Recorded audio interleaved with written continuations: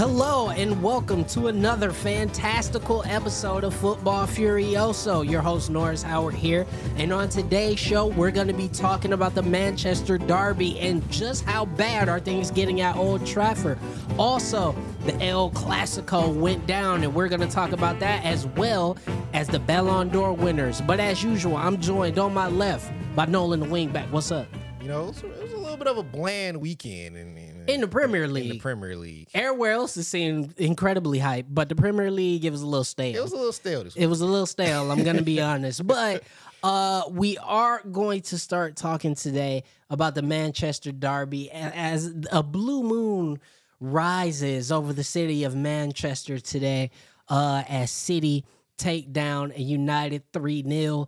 And let me just say this, you know, obviously this comes with the passing of Sir Bobby Charlton, which the tribute before the match was fantastic, by the way. But the one thing I'll say is the play on the field did not match the emotional gravitas of the tribute because United were dog walked off the pitch this weekend. Yeah, City came in there and they showed their respects and then proceeded to disrespect them. Mm-hmm. And I think that this match, it showed a lot more about Manchester United than City. We know City was going to be class going into it. They play the same way no matter who they're playing. Slow from back to front, play the balls from the side, obviously get into high line, and things happen every time. Yeah, and you know, Peter Drury, who was on the match commentating that day, said it the best in the post-match wrap-up. He said, you know, this place looks like Old Trafford. It sounds like Old Trafford, but this is not Manchester United. And that's how it feels. You know, you're talking about one of the most valuable franchises in all of sports, definitely in the top 3 of franchise value in world football. And yet and still, they can't get a midfield that could put together 3 passes. And back in the day, the rest of the league would kill for any of the players that were in Manchester United. You would kill for the levels that those players and the intensity that those players brought. And now, I'm not sure if any of the big 6 teams, well, maybe Chelsea, but I'm not sure any of the other teams that are competing for a title and for Champions League spots would take any of those players in the starting 11 for Manchester United. No, definitely. I mean, we could go down the line. Diego Dallo. Overrated. Maguire. Ugh. Johnny Evans. No. Lindelof. No. Christian Eriksen. Maybe. Eric Amrabat. Stopgap. Exactly. Bruno Fernandes. Scott McTominay. McTominay gets a bad rap. Yeah, he does. He gets a bad rap. Listen, and it's because, again, he's not... Scott McTominay would be a great footballer almost anywhere else but Chelsea. And what I mean, Manchester United. And what I mean by that is he is never, ever, ever, ever, ever going to reach any kind of levels at Manchester United. And now his career is over. And that's right. What happens. You know, it's like all of those players that you just named are obviously great footballers. Mm-hmm. The thing about it is they have no direction tactically, and you can tell. Mm-hmm. They don't buy into the system, whatever the system is, because nobody knows what it is. You're right. And I hate to say it, Bruno Fernandes is a terrible captain. He's terrible, like, at least on the pitch. Mm-hmm. We don't, I know in the locker room, we don't know what happens in the locker room. We don't know what happens off the pitch a lot of times, all that stuff. But what I see on the pitch, for the second goal, and we'll get to the first one, which was, it wasn't controversial, but people act like it was. The second goal, Haaland is left free on the back post. If I'm the captain on the pitch, I'm screaming at everybody. I'm pulling shirts. I'm getting in people's face because there is no way you can have a literal Uruguay on the back post, the most prolific goal scorer in a generation, and just leave them free on the back post. By yards. And it happened twice. Mm-hmm. And you got bailed out by Onana, who's the only one magnificently who showed up to play. Yeah, and we talk a lot about Onana pretty much every week. But we have to give some credit with him right now. Like, he came out there and, like you said, wanted to play. And I think we're seeing that trend start to shift from him to that back line now. And you're seeing him bail them out more than them bailing him out. And so I think that, again, it's the levels of the play. You got Rashford up front, who virtually disappears once his first couple of chances go awry. And you watch him get timid, and he disappears. So it's just problems everywhere. Yeah, it really is. And, the first goal, like we said, that was scored by Haaland was a penalty from Højlund, who grabbed Rodri. People were upset because, listen, could technically that penalty be called every match? Yeah. Mm-hmm. But it got called on this one. So, you got them's the breaks. And, Manchester City did what they do. They had 70% possession, 21 shots, 10 of them on goal. Manchester United never had a chance. Yeah. And you never, ever would think Manchester United would play Manchester City and get outmanned, outgunned, outplayed, out-hustled, out everything. And it's bad news. I don't see what they can do right now to make it better. Because also, the wage bill is crazy. Mm-hmm.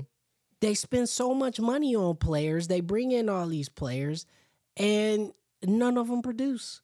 Yeah. So at what point do we say, all right, Ten Hag, it's time? Yeah. I think it's on him starting now, honestly. I think after a big derby like this, they're sitting on 5 wins and 5 losses into the season currently. I mean, that's just not Manchester United levels. And he came in with good energy. He had good formations, and you got Rashford going a lot more. But now you look at the players, when they walk off the pitch, you see Ten Hag, they're getting booed off in Old Trafford against their rivals. There is no continuity between the players looking at each other. The manager looks, heads are down. There's a lot to do with that when it goes, into that locker room. I don't see them beating anybody with a pretty good amount of yeah. I mean, earlier in the season, we asked the question, who has it worse, Manchester United or Chelsea? And I said Chelsea, which, by the way, their club is not necessarily in great shape, and they are lower on the table. But the thing with Manchester United is the rot goes deep here, right? Like, we're not just talking about poor performances on the pitch. We don't even know what the coach's plan is. We don't even know what the ownership structure is going to look like this time 2 months from now. That is a very volatile, situation to be in. And I'm still not going to excuse Ten Hag or the players, because ultimately you got to go out and perform. And when you don't go out and perform, nobody else, you can't really point the fingers at anybody else. And Manchester City has been this team for almost 6-7 years now. You knew what to expect. You knew what was going to happen, and you didn't game plan. Raphael Varane was healthy, and you played Johnny Evans instead. That's on nobody else but Ten Hag. Yep. So, I don't want to, be one of those people calling for a coach's head. But when you're at Manchester United and you getting results like this, I mean, you on a very short leash at this point. But pivoting to El Clasico down in Barcelona. Boy, this was a game, a tale of two halves, I would say, because I thought Madrid actually were not great in the first half, but in that second half, he showed up. Yep. He did it again. Might have to do that 1,000 more times. He did it again. He did it again. You already know who we talking about. Jude Balon, Jude Bellingham, all of that, man. We got to say he's the greatest player in the world. Yeah, the best player in the world right now. As of right now, he is the best player in the world, and he took this game over in the second half and completely won it. Yeah, and like you said, first half, Madrid were tepid. They were nervous. Gundogan gets his first goal for the club in the 6th minute, so early scoring obviously puts you in a hole. But that second half, they came out, they tried to get a little bit more. The ball came to Jude's foot, 25 yards out of the box, and he just said, you know what? This ends now. Damn, son, where'd you find this? I'm him. He did. That's what he said. And shot a howler into the corner. Impossible to stop. Some will say a goalkeeper get his hand on it. No one was getting their hand. He's breaking his hand. Yeah. Like, for real, it was such a magnificent goal, and it was so well taken. And then, in the dying embers of the game, Jude gets in front of the keeper, 92nd minute, gets a tap in basically. But this is what I'm saying. Remember how we was talking about, Manchester United and all the fantastic stuff that they do? The second half, I cannot contrast two teams more. Yeah. Right? You look at the second half that Real Madrid played. After honestly playing a very poor first half, they looked completely overrun. Gundogan was doing anything that he wanted to do. Gavi was marauding through the midfield and doing all sorts of crazy stuff. You started seeing all of these players really start to pick up steam, and you went, is this the game that wake Barcelona up? Is this the game that... Because, they're dealing with a lot of injuries. Lewandowski is just not coming back off of injury. So he's like, oh, man, is this the one? And then they come out in the second half. Key change for Ancelotti, I will say. Camavinga coming in the second half because he completely led to shutting down the progress of Barcelona and leading to a lot of these attacking moves. But they come out and the game plan was clear. You saw we're going to attack. We are going to shoot, and we are going to play on the front foot. If that means that Vinicius is going to play a little bit more one-on-one and be more aggressive, so be it. If that means that we're going to have to push Camavinga up, so be it. If they brought on Modric, cool. We're going to have a little bit more creativity in the midfield. So now Jude is getting more aggressive. He's going to have more license to shoot. It is clear. Ray Charles could see this game plan, right? And they go out and execute. And albeit, don't get me wrong, you get a moment of brilliance from Jude Balon d'Or. But at the end of the day, the team knew what they had to do. They went out and they get a huge win. I was about to say at the Camp Nou, but they're not at the Camp Nou. The Camp Nou is under construction. But a huge win in Barcelona. And I just want to say this, Nolan, before I get your deep analysis, is I got to actually give respect to Ilkay Gundogan because this was a guy who walked away from Manchester City after winning a treble. They weren't going to re-sign him anyway, but he still walked away and said in the post-match conversations, he said, I came to Barcelona to win these matches. And that's what I'm talking. That mentality is exactly what's missing at Manchester United. Right. Because here's a guy who easily could have said, man, if it wasn't for Jude Bellingham just being brilliant and scoring a worldie, we'd have got at least a point out of it. Or we may have even won. He made no excuses. He said, I'm here to win. I'm here to get results. Okay?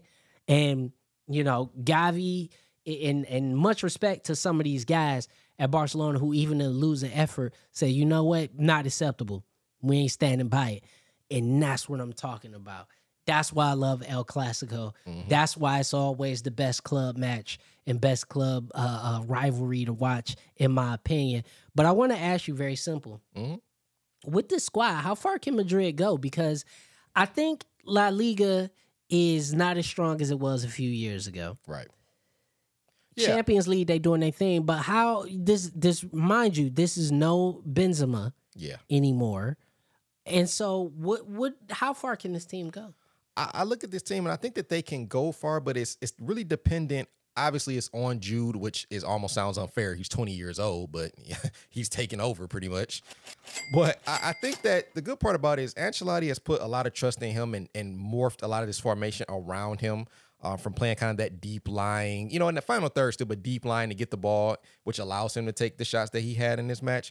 But a lot of it comes to some of these players that I think are senior players now that have only maybe been there for a couple of years still. But you got the Tchouaménis, Camavinga's been there for a while. And I think a lot of it does even go on Vinicius Jr. You watched him in this match even alone where he, kind of gets into antics a little bit, takes his own team out of it, or takes himself out of it a little bit. I think that if they can button it down, obviously assist Jude a little bit, almost in that Batman Robin style, where, before it was kind of Benzema and him, he has to almost kind of take that, back foot to Jude right now. And I think that if they can stay focused and if some of those other senior players can step up, you're not expecting Cruz to do too much. You're not expecting Modric to come in and take over games anymore. So I think that if they can do that, they can go pretty far. But I think it'll be a tough season. Yeah, I think it'll be a tough season in Champions League for them. I think La Liga is a different story. I think they're, especially after this match, I think they're favored to win win the title in Spain.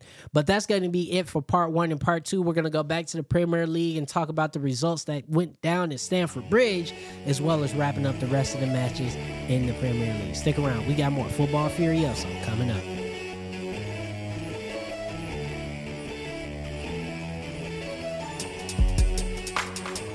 Hey everybody, and welcome back to Football Furioso, Soccer at the Speed of Sound. Your host Norris Howard here alongside Nolan the Wing back. And, we talked about Manchester United. We were real down on them. I'm going to be honest with you. That was very negative. But they're not the only ones worth our ire and scrutiny, because Brentford beat Chelsea at Stamford Bridge 2-0. Nolan, how? How? More like, there's too many questions to ask. It's more like, how? Why are you shocked? Yeah, why are you even shocked? At this point, I think that I have figured them out. Okay, I think that I'm not the first. You have the sauce, and you know. I have watched enough, and I have finalized my decision. Okay. If you play a low block, you will beat Chelsea. They will never score goals. You will counterattack, and you will score. I hope anyone's listening and wants to know how to beat Chelsea. Here it is. But I think that Brentford came in with a plan. Chelsea naturally at home tried to get on the front foot early. But once Brentford around the 15-minute mark, you watch Brentford say, you know what? Obviously, we're not going to beat them on a straight-up talent race. Low block, 8 men behind the ball.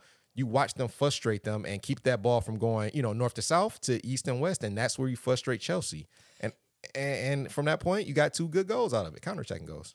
Listen, here's the thing to me with Chelsea, because I think you're absolutely right. I think when you look at how they played, or how Brentford played Chelsea, they went out and did their thing. Low block. Both of the goals came from counterattack. The goal from Pinnock, actually, I think is a better finish that people are going to give him credit for. Yeah. And the goal, which Neil Mopay almost scored, right. Which, by the way, you should be ashamed of yourself as a team if you even let Neil Mopay even get a close to an attempt on goal. Yeah. But the second goal, is just casually fired in by Mbuemo, which is so it was just the most Chelsea thing to happen. The second goal comes from Sanchez, the goalkeeper, going up for Chelsea in a corner kick towards the end of the match, which it wasn't the last kick of the match. It was like 2 or 3 minutes left in stoppage time, so I don't know why he went up that early, but anyway. He goes up. They don't win the ball in the air. If your goalkeeper goes up, you got to win the ball. They don't. Mbuemo and Neil Mopay lead the counterattack. Neil Mopay gets... I don't know how it wasn't a foul, because Sanchez just jumped on his back, basically. But, Mopay is able to sweep the ball over to Mbuemo, who buries it. So I think you're absolutely right. But I think the main thing I'm concerned with is I look at this team, right? And one of the main things that I always love to look at when I'm looking at a top flight team is, what do they do to break through the low blocks? Because if you're a good team, teams are going to play defensively against you. Mm-hmm. And I look at Nicholas Jackson, and I look at the space where your number 9 should be, and he's just never there. He's just never in the spot where your number 9 should be. And it's so frustrating. And I don't understand why.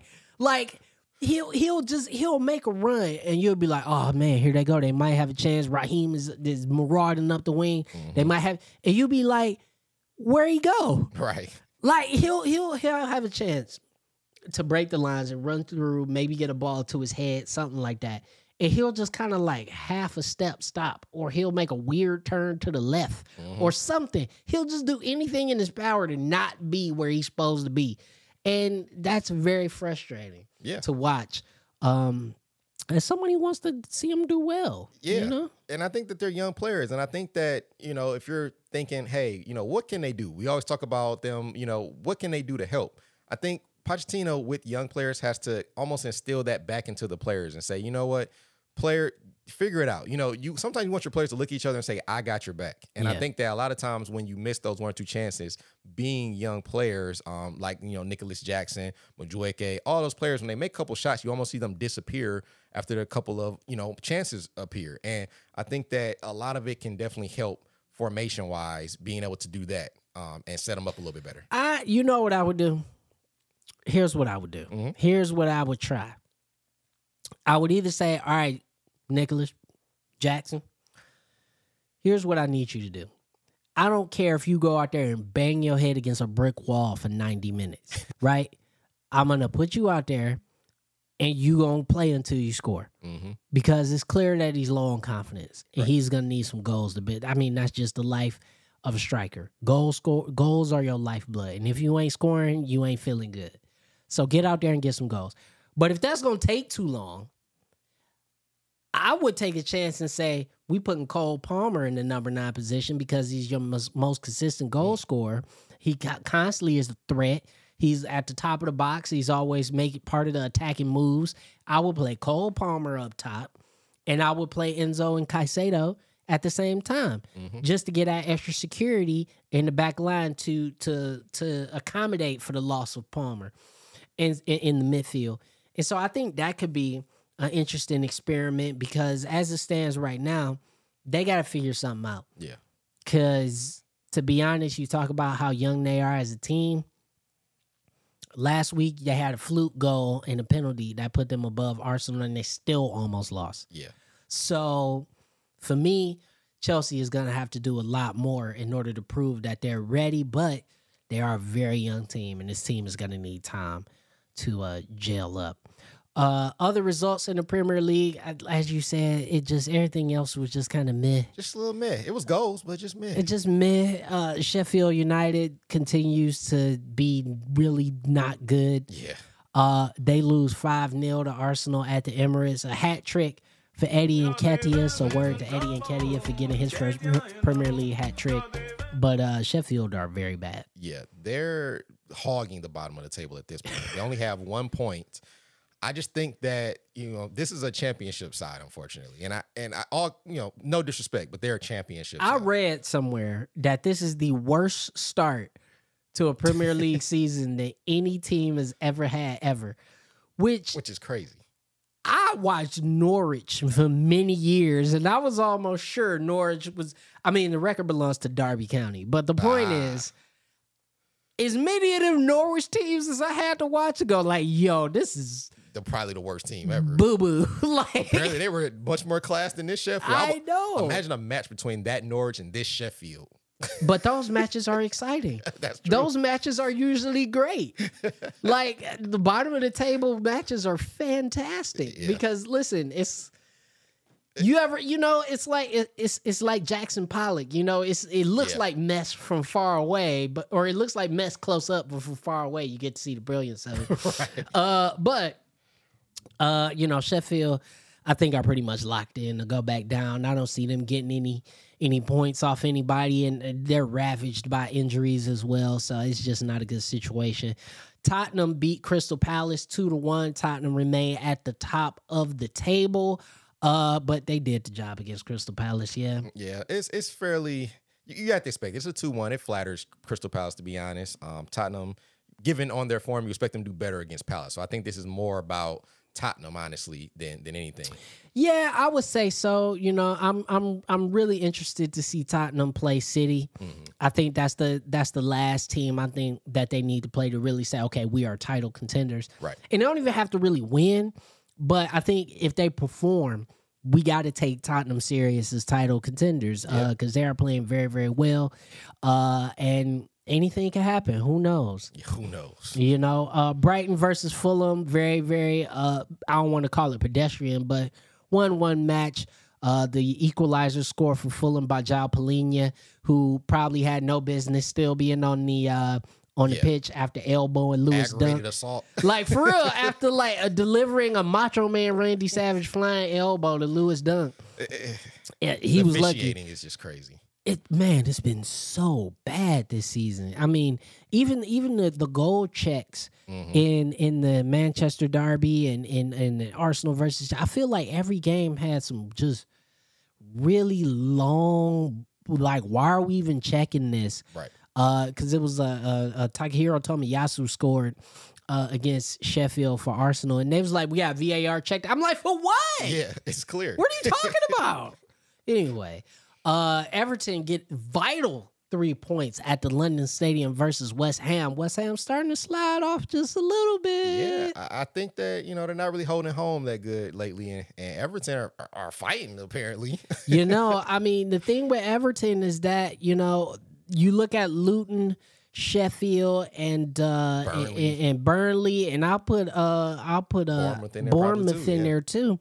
They got a chance to stay up, but they could be facing a 12-point deduction for financial fair play violations, so it may be all for naught. They got to go for it. They got to go for it every match. Villa, once again, Villa Park is a fortress, as you always say. They beat Luton 3-1. Mm-hmm. You were one of the first people who I heard say Diaby is going to be one of the signings of the season, and you have been spot on, my brother. He got his first goal, but even without the goals, he's so just on the front foot, and he's really kind of just that good. If he's playing good, if he's getting forward, Answer are probably going to beat you by 4 goals. And they put numbers up on you. Yeah. That's the thing about Villa. They put numbers up on you. Wolves versus Newcastle, 2-2 is the first match for Newcastle post Sandro Tonali ban. He is going to be sitting down for 10 months, facing a similar ban to Ivan Toney for gambling. And Newcastle potentially thinking of suing AC Milan because they're saying that Milan sold them a player who they knew was about to get banned. Yeah. They might. I guess I don't blame them. They might have a point. If they prove that AC Milan knew that he was gambling on matches that he was playing in, then they might have a point. Yeah. And in a very pedestrian match, Liverpool beat Nottingham Forest 3-0. Forest, sort of the best of the bad. The team sitting there in the relegation-ish area. I think Forest will end up staying up, which is cool because I like Forest being in the league. I do. I like their home matches. Very fun. Yeah, very fun. But anyway, that's going to be it for part 2. In part 3, we are going to cover everybody who walked away with a trophy from the Balon d'Or Awards, as well as who is the best man and the best women's player on planet Earth. We got more coming up on Football Furioso.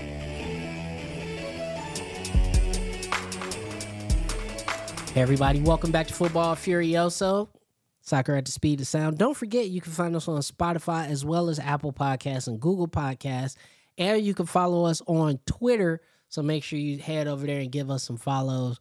We'll be putting out memes, talking about matches, and also stick close to your feeds because we're going to start putting out some bonus episodes, so you're going to be getting even more content from us in the near future.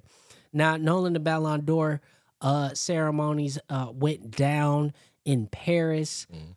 Collection of football journalists who vote on who they feel are the best players in the world. And obviously, we got to start with the main man himself, Lionel Messi, winning his 8th Ballon d'Or. He is the greatest player we will ever see. Yeah. Probably. Greatest player that you and I will ever set our eyes on. In person.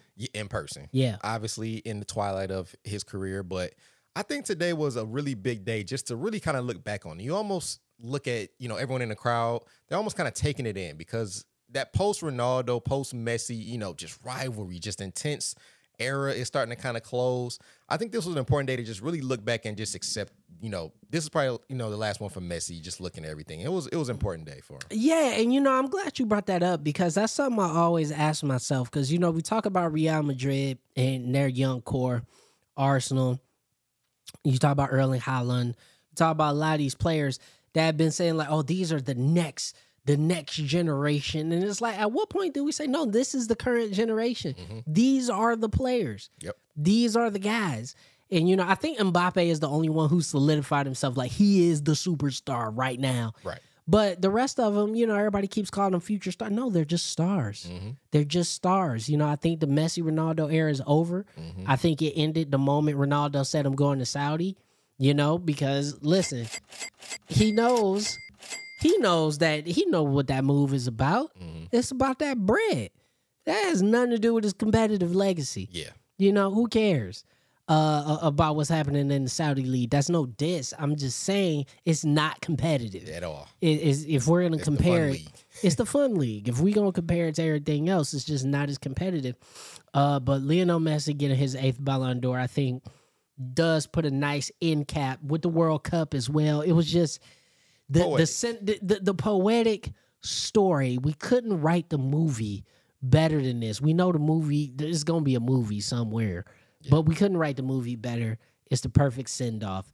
And I look forward to seeing who's going to be some of the next players to, really walk away with one of football's highest honors. And speaking of that, the Copa Trophy, which is the best young player in the world. You already know who it is. Jude Bellingham. Jude Bellingham walks away with the Copa Trophy. I think it would have been impossible to give it to anybody else. I think the only other person I could have maybe thought about is maybe Bukayo Saka. But even then, I think you got to go with Jude. Now, most of this is based off his time at Borussia Dortmund. But remember, Dortmund lost the title on the last day. Yeah. They lost the title to Bayern by 1 point. Which is a testament to him again. I think he's played well over the last physical year. And I don't say, like you said, it's based on his past season with Borussia mostly. But, that recency bias, it only absolves him even more to have this. That's true. How he's playing now only makes it even justifies more of the award. It only makes it even more of a clear cut. Yeah, it definitely justifies the award. The Socrates Award, which is given to players who focus on social change, was given to Vinicius Jr. For his outspoken crusade against racism in football. The Yashin Award for best goalkeeper goes to Emi Martinez from Argentina, which I think a lot of us forget just how massive he was in the World Cup in stopping, that final shot from Kolo Muani in the finals, the multiple penalty saves. I mean, Emi Martinez was brilliant in that World Cup, and they do not win without him. The Gerd Muller Trophy for the most goals scored in Europe goes to Erling Haaland. Duh. Yeah. And Club of the Year goes to Manchester City. Big trouble win for them. It's hard to, say that it's not. But also, it doesn't matter actually how many trophies you win to get Club of the Year. It goes by how many Ballon d'Or nominees you have in your team. So you can not win a trophy, but if you got 5 Ballon d'Or nominees, then you are Club of the Year. That makes sense. Yeah. On the women's side, actually, we have Barcelona, which is Club of the Year. They had, I believe, 4 Ballon d'Or nominees, and one of them, Aitana Bonmatí, who you've heard us talk about on this show quite a bit from Spain, walked away with the women's Ballon d'Or as the best player of the year. So, with all that said, that is going to be the last we say of this episode of Football Furioso. Nolan, you get the last word as usual. I gotta say, to finish fully the Messi Ronaldo era, let me say this. That match at the World Cup from Messi, the dramatics, I think I did cry at the man. Now that I'm thinking back, I think I cried. The match was so good. We all cried. What a time to just finish that era. So what a time to be alive. Yeah. Here's to the Messi era.